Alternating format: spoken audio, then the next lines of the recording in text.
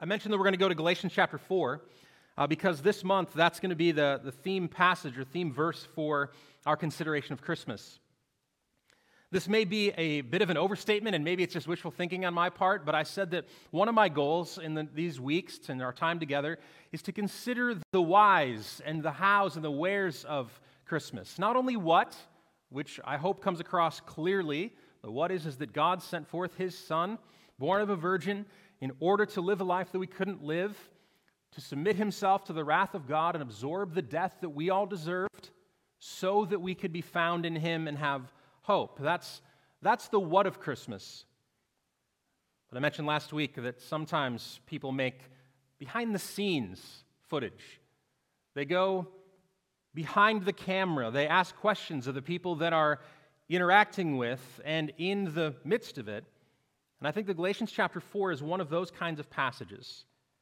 It helps us to ask and answer the questions behind Christmas so that we have a more full and a deeper way, maybe a better vocabulary to describe what is happening at this time of year, because it is massively important to us.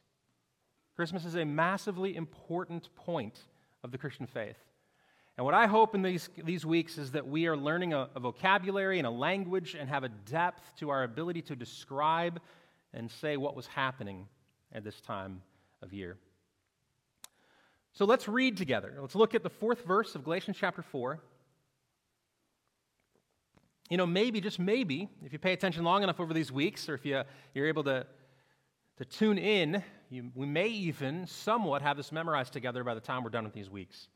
I'm going to read verses 4 through 7 of Galatians chapter 4. The Apostle Paul says this: "But when the fullness of time had come, God sent forth His Son, born of woman, born under the law, to redeem those who were under the law, so that we might receive adoption as sons. And because you are sons, God has sent the Spirit of His Son into our hearts, crying, 'Abba, Father.' So you are no longer a slave, but a son. And if a son, then an heir through God." I want to invite you to pray with me. And as I go to pray, because we've just read Scripture, I want to remind you that if you're in the Christian faith, if we're on the team, if we're saying, yes, this is who we are and what we believe, then our confession together is that these words are living and active. Our confession together is that God's Spirit is here in our midst. The thing that we say together and have held down through the ages is that what we need most is to be corrected by and to sit under a word from God, not a word from a professional, but a word from God. And so let's, as we pray, I want to invite you to be uniting your heart and active in that way. Let's ask God to do something that only He can do. What if He spoke to us? What if we were different? What if we learned? What if we had a deeper affection for one another and for the lost of the world and mostly for Jesus? Do you believe that that's possible? I do, and I think that that's why we gather into this word every single Sunday. So let's pray to that end. Let's pray now.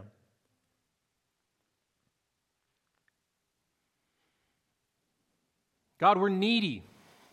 We don't have it figured out.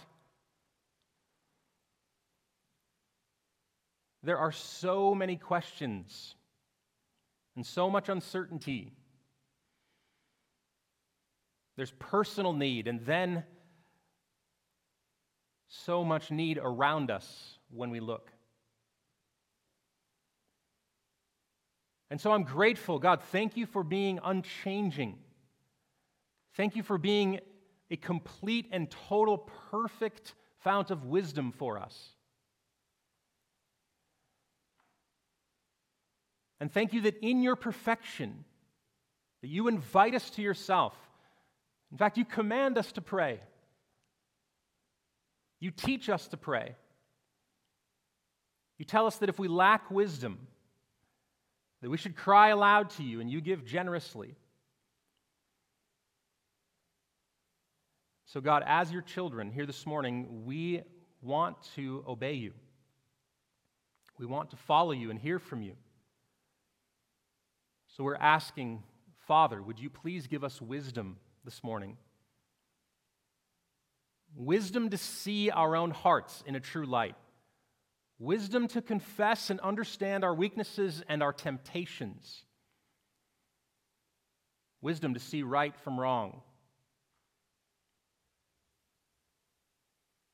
And perhaps most of all, God, would you give us eyes to see, a softened heart, and ability to be wise enough to cast ourselves upon Christ. I thank you for a moment like this. We thank you for a place to gather, for people to be with, a family that you've given us. We thank you for beautiful things like candles and wreaths and colors.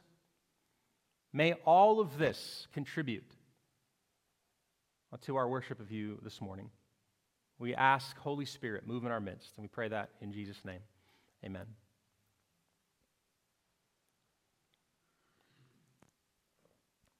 Last week, we started looking at Galatians chapter 4 by describing the story, or a way to describe Christmas, as triune and in the fullness of time and the eternal Son. Those are some components. Those are words or concepts that we talked about on how to tell the story of Christmas. And so if last week ended off with us thinking about the reality that Jesus has existed before time began, that within the Godhead, within God himself, he determined to redeem mankind before the foundation of the world. And if our worship and our discovery of Christmas starts with Jesus, who is eternal, who is fully God and has been forever, then this week, and the way that our text unfolds for us in Galatians chapter 4, is for us to consider Jesus in the flesh. The technical word for this, the Bible kind of word, the theological word, is incarnation. So if last week we ended on Jesus in his pre-existence, this week, which seems fitting since we're 11 days or so from Christmas morning, this morning is perhaps the most obvious and the most direct Christmas conversations we can have, and that is to consider the Son of God, fully God, eternally God, worthy of worship God, being born in human flesh. Today is about the incarnation. I'm going to use 3 words to describe the incarnation. So if you think to yourself, well, what do we mean when we say that Jesus was born? That in some ways he began to be something that he was not previously, though he was previous. What do we mean by the incarnation? And I'm going to use 3 words that hopefully will be simple enough for us to follow along with. The first is I want to consider this word, foregoing. You know what it means to forego something, right? There's a giving up in it. So there's a foregoing that takes place in the incarnation. Then there is, get this, a going in the incarnation. That seems pretty straightforward. There's foregoing, and then there's going.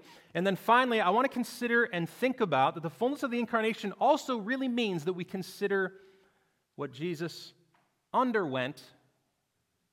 So we're going to use undergoing. You got it? There's foregoing, and then there's going, and then there's undergoing. And I think this helps us in small little pieces to rightly describe and to understand the incarnation. What do we mean that God is with us, Emmanuel? Well, it at least means these 3 things. That as it pertains to the Son of God, there is a foregoing involved, and there is a going involved, and then there is an undergoing that is involved. This passage just described to us in Galatians chapter 4, that in the fullness of time, when the fullness of time had come, God sent forth his Son, who was born of a woman, born under the law. And it's that end of verse 4 that we're going to consider and look at as it relates to these things. In order to, I believe, describe what it means that Jesus came in the flesh, when we start with and consider that he has been pre-existent, in order to describe the fact that he came in the flesh, we have to really think for a moment about what he gave up. And what he gave up was perfect, eternal glory and union with the Father and Spirit. In order to come, whenever your presence is offered to something or somewhere, it means that you are not, at least fully in that sense, you are not where you were. Or in order to make a decision, in order to commit in one direction, it means that all other directions are closed off. In this particular instance, it means that the possible direction of not going, of not taking on flesh, of not redeeming humanity from the fallen state that they were in. It means that that has forever been put off. Philippians chapter 2, verses 3 through 7, I think is one of the best places to describe this part of the incarnation. It's going to describe Jesus as having his hands open rather than grasped. Let's read together from the 3rd verse of Philippians chapter 2. Philippians chapter 2, starting in the 3rd verse, I'm going to confess to you something as I start reading the 3rd and the 4th verse. The 3rd and the 4th verse do not specifically have to do with Christmas. I just think we might need it. Is that fair? Can I do that? I'm making an editorial decision as a pastor in 2020. Let's start with verse 3 then. Do nothing from selfish ambition or conceit, but in humility count others more significant than yourselves. Let each of you look not only to his own interests, but also to the interests of others. Have this mind among yourselves, which is yours in Christ Jesus, who, though he was in the form of God, did not count equality with God a thing to be grasped, but emptied himself by taking the form of a servant, being born in the likeness of men. This text tells us that though he was previously in the form of God, that's the way that the writers of Scripture are often putting language to. It's a condescension. It's a babbling in toddler language to try to describe God. He was previously pre-existent in the form of God, but then look what it says in order for the incarnation to take place. It says that though he was in that form, that Christ Jesus did not count equality with God a thing to be grasped. In other words, what Jesus had to do in order for the incarnation to be real is he needed to open his hands. What was previously his, what he in his rightful power and place and authority could have held on to forever, he let go. There is significance and great grace in foregoing. Many times when we describe something, especially the way that we interact with one another, some of the significance that we can offer to someone is to give them something that we could have given to anyone else or any place else. I think of presents most often because, of course, we're talking about Christmas, and that's what Jesus gave to us ultimately. It was his presents. But I think about the words that we use when we think about being somewhere. You didn't have to be here. You shouldn't have come. Anyone would do, or anyone could be here. I think about the significance of the way the Bible speaks about presents and what we can offer to one another when we bear one another's burdens. You see, when you have come somewhere and committed to something or chosen one particular path, implicitly, what people understand and receive before you ever show up, in the moment of your coming, what they implicitly understand is that you have given up all other options. You have foregone the opportunities. Do you remember economics class? What do they call this kind of thing? It's an opportunity cost. And the greater the opportunity cost, the greater the commitment is to the thing that you're committing to. So for instance, if you are a massive, let's pick a football team that's worthy of respect and honor and glory. Just the Vikings, for instance, okay? We'll go with the Vikings. I've come around in my old age. When I was a child, I resented the fact that all of my family and people around me liked the Vikings. I was a rebel who liked to win. But I've come around, and now I'm a well-wisher at least, if not a fan. So imagine in the midst of a Super Bowl, the Vikings finally get to play with a person who you know to be the largest and greatest fan of them. In order to be a blessing to you and encouragement to you, perhaps you have fallen on hard times, perhaps you're in a hospital, perhaps you have gone through something devastating and a loss, and that person in the midst of that particular moment shows up at your house. What will be amazing to you is not only the love that they're offering you in the moment, but what you know they gave up that actively right now they could have been doing something else of great value to them, that would leave the person humbled. That would make you say to yourself, wow, I can't believe. Many of the greatest stories concerning gifts are about what has been given up.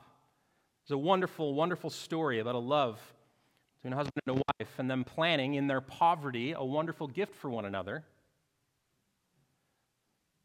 One who sells something that was of great value in order to provide for the other.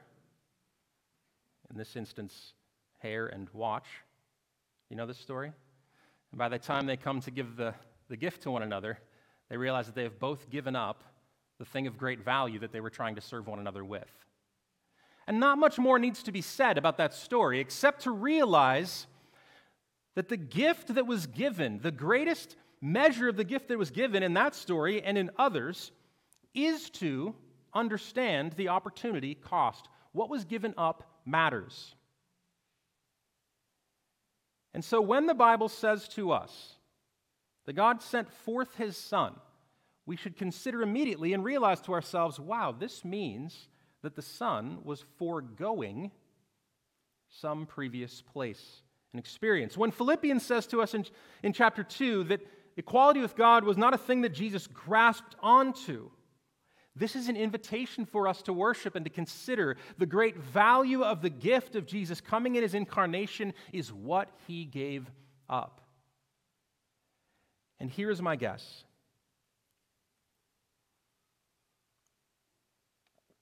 My guess is that if you are tempted to downplay the glory of God, if you are tempted to downplay or to not think on the wonders of heaven, if you are a person who may be tempted to not understand what kind of union and love is represented in the triune God, then you may be, without even knowing it, tempering and damping down your ability to receive the gift of the incarnate Son.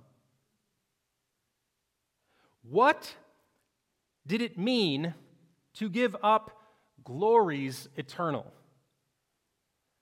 What did it mean, in some measure, to have a sending party? There is loss in what was foregone. And I think to ignore this fact is to deny the relations of God and to put on him a kind of mechanical, mathematical story of redemption that does not represent itself well in Scripture. God represents himself as relational and personal and in union and in love. Father, Son, Holy Spirit, a perfection of community.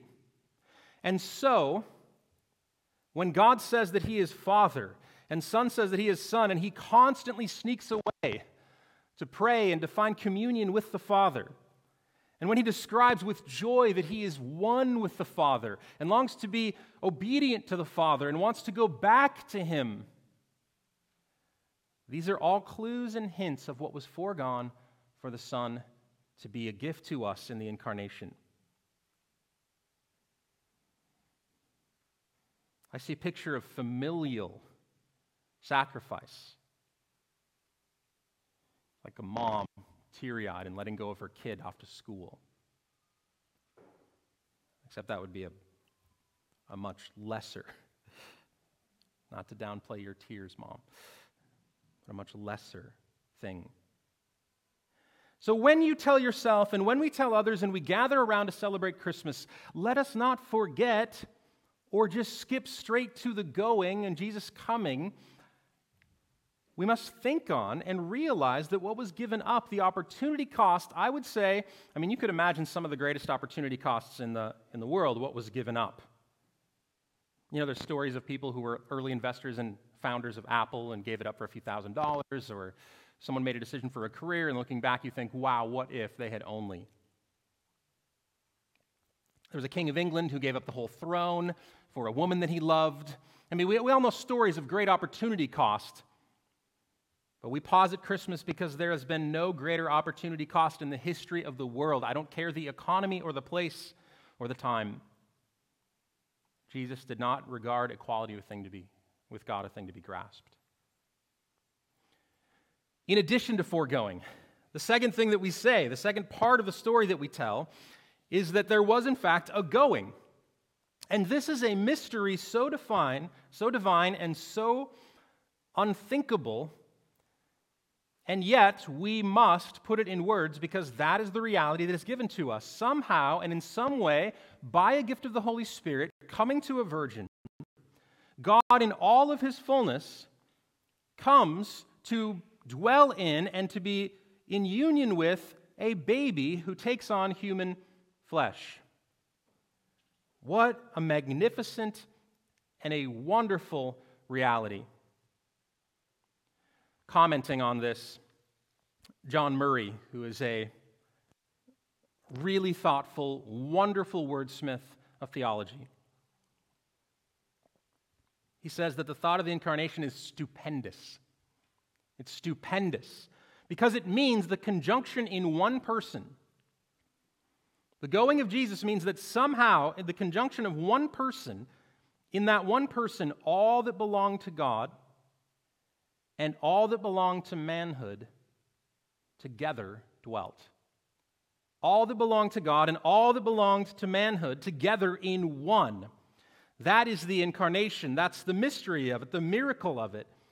That the Spirit of God, upon knowing that the Father is sending and the Son has agreed eternally to go, then the going takes place by the Spirit of God bringing about a miracle of the Son of God in the womb of Mary. And this is what we confess.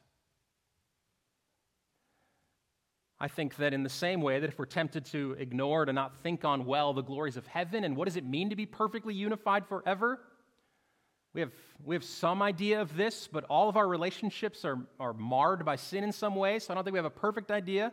And so we talk about what Jesus had to forego to come, and that should help our worship. I would say that in the same way, if we have a low understanding of what it means for life to come into this world, just life period, that we may not fully understand or be able to worship well at Christmas. What did it mean that Jesus went?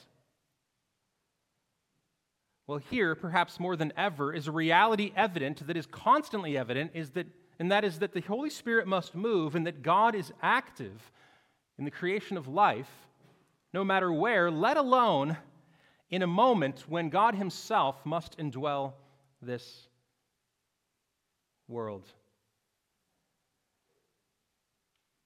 It says in Galatians this simple little phrase, he was born of a woman. But we know from what the Manalos read earlier, as well as many, many other accounts in the Gospels, that this reality, that God was born in a manger and took on human flesh, that God who was previously eternal and had all of the glories and all of the union and all the love of heaven, had little tiny baby fingers and hunger pangs and made himself dependent on his parents is astounding. If you've been in church for a long, long, long time, my guess is that you've heard this story every single year for as long as you've called yourself a Christian, and probably longer before that when your friends or your parents dragged you to church.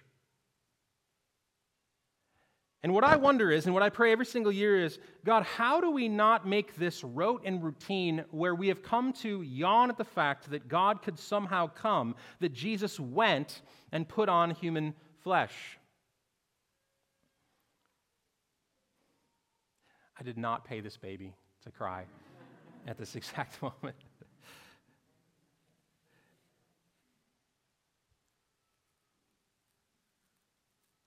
If part of the glory of the incarnation of Jesus is the opportunity cost of what he gave up,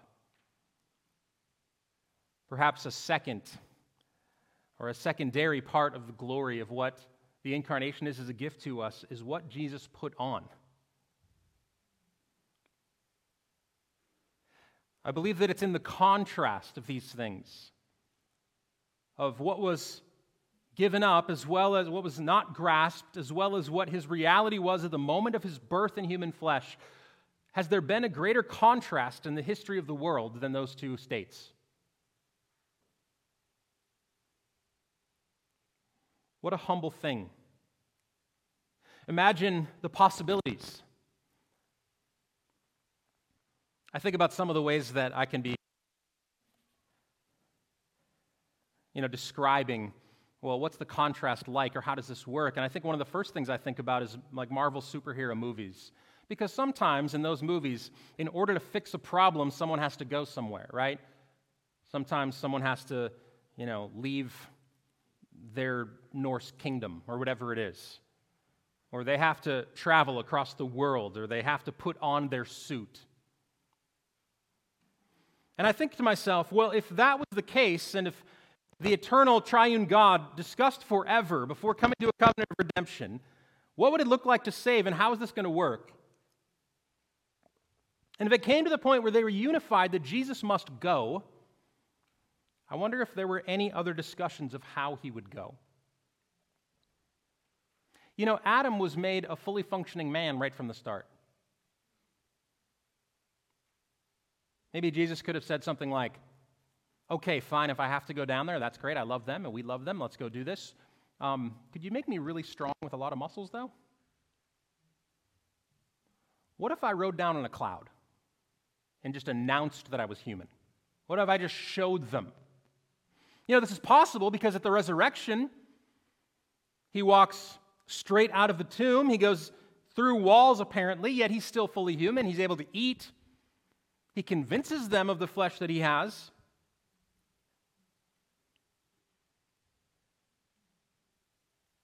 In other words, if you and I thought for a while, we could imagine other, less lowly, less humble ways for Jesus to go.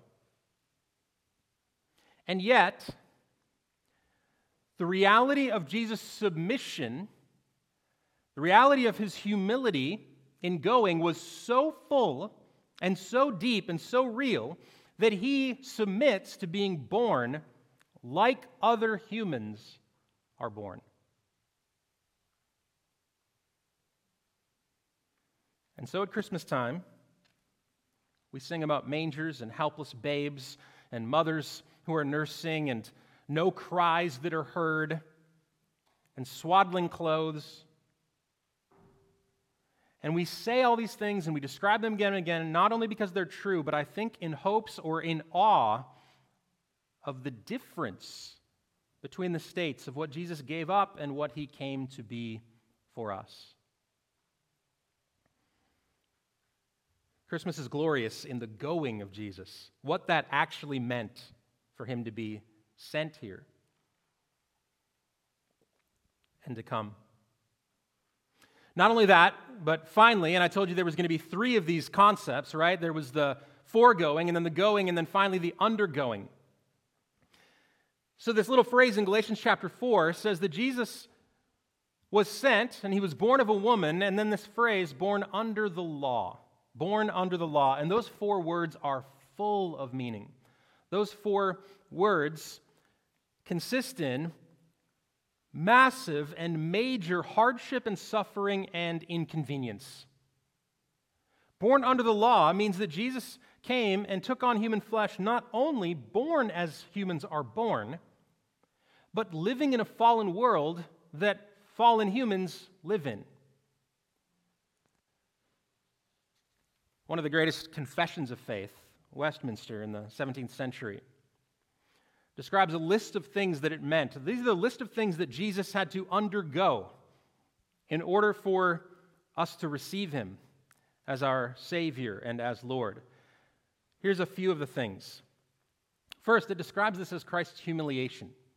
Here's just a few of the things that were undergone by Jesus according to this particular confession.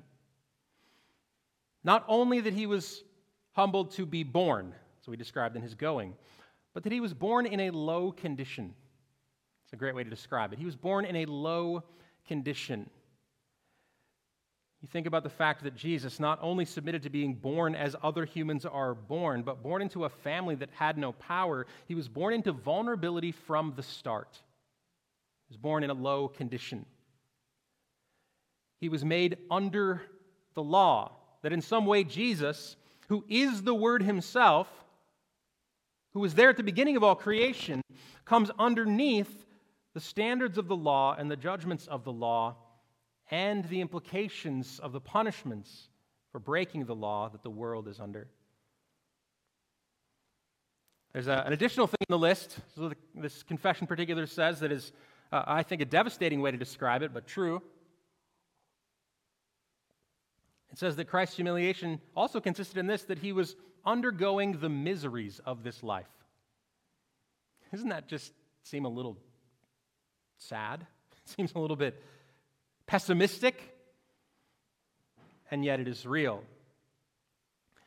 Just because the Son of God was born in a vulnerable place, and just because he was here to accomplish something that we all needed to be accomplished, didn't mean that the miseries of this life ended. The world didn't stop spinning, and people didn't stop sinning, and famines didn't stop coming, and murders didn't stop happening, and struggles for power were ongoing. And bodies were still creaking, and hunger still happened, and thirst still happened. People were still betraying one another. I mean, think about all of the miseries and sufferings of this life. And Jesus submitted himself to undergo that for us. More than that, what did Jesus undergo for us? Well, eventually, of course, we know that he underwent great temptation to obey the law for us. Next week, we're going to consider and focus squarely on the reality of the incarnation. Martin Luther once said that the manger and the cross are very, very near to one another. But it's impossible to talk about what Jesus underwent in knowing that he was coming to be in the flesh without mentioning and realizing that he underwent the wrath of God for us, perfectly submitted to the law the entirety of his life, and then perfectly and humbly submitted to a cursed death on a cross. When we think of what Jesus underwent for us, why do we celebrate Christmas? Why is he worthy of all praise? Why is he the object of our worship? Well, not only because of what he had to give up in order to come, not only that he actually submitted to being born as babies are born, and he did come, but also then in his life here, what he underwent. If you're keeping track, at least it's this list of things. He was born in vulnerability in a low condition. He was born under the law. He was born to undergo all the miseries of this life. He submitted himself to the wrath of God. He died a cursed death on a cross. God himself, the author of life, submitting, knowing that in the incarnation he was going to have to undergo the punishment of death. Furthermore, think of this. That baby, that child, who at one point had grasped, existed eternally in perfect union with the Father forever, they threw him in a tomb and closed the door. Buried. And by most, forgotten. At least for a little while. We have to wait till Easter to tell that story, right? We have to wait a little while. Jesus, in saying yes, Jesus, in committing with the Father and with the Spirit in this triune plan of redemption, Jesus in going, and then Jesus in undergoing, gives to us one of the greatest pictures of love and generosity and grace that could be imagined. In fact, I think it's beyond imagination to think that anyone would do this for us. And insomuch as we see a gap and a contrast between the bigness and the glory of God and the lowliness of this life, if we paint those in drastic contrast, then Jesus coming in to fill the gap will become glorious to us and precious to us. I think about the words of the songs that we sing at Christmas time. Oh, come, let us adore him.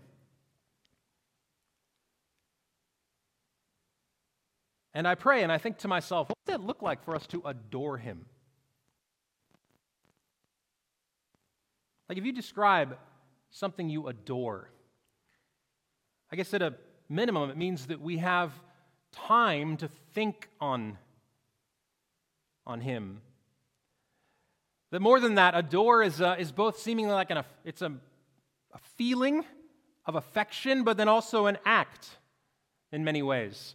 So that we take time to think on Jesus in this Christmas season. And then we also stir our affections toward him. We adore in the sense that we pray for and we ask the Spirit of God to move us in loving him more. And then more than that, adore as a verb. Adore as an action. Adore as something that we say, let's partake in this. Let's not let another day go by. Let's not let another December flip the page of our calendars without stopping to pause and wonder at the incarnation of the Son of God. I've confessed to you often in the past that it's these kind of seasons of the church. It sounds counterintuitive and it's odd, but Christmas time and then Easter, because we rehearse them every single year, for someone who communicates these things, I can go under a very, very real sort of anxious temptation. You know what the anxious temptation is? I got to be fresh. I got to say something new. Got to really surprise people. And then I think to myself, yeah, that's right. I got to really surprise people because the Son of God submitting to be born as a baby in reality isn't surprising enough anymore or something. And so, what I'm trying to do is to go back through and to tell you the same old story. And then trusting that the Spirit of God makes these things what they really are, which is so astounding and so precious and so glorious to us that all of our songs and all of our decor and all of our gift-giving, which is subsequent and derivative, that these things would all make us erupt in worship. And so when we describe, not only to our own hearts, but to the people around us, well, what does it mean Jesus came, that we have a deeper adoration and a deeper vocabulary? And so I'll say to you directly, worship with me this Christmas. Realize that when you sing and when you pray and when you say these things, there's meaning behind them for you. Jesus gave up the glories of heaven.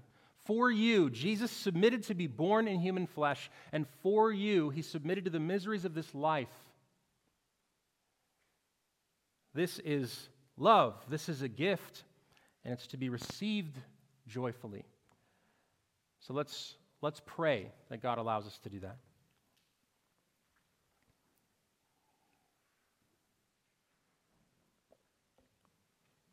For coming.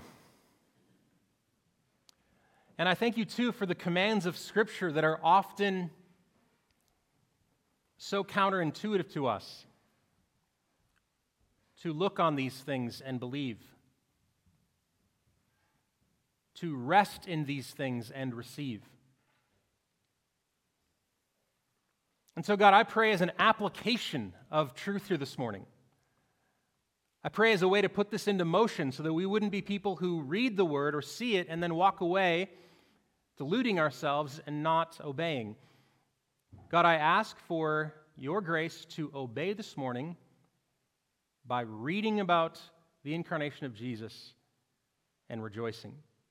God, help us to obey in joy. And God, I pray that in reading about what you have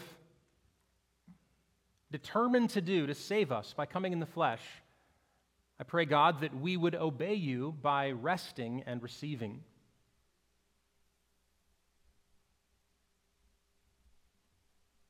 of all the things that grab our attention in these days and in these weeks.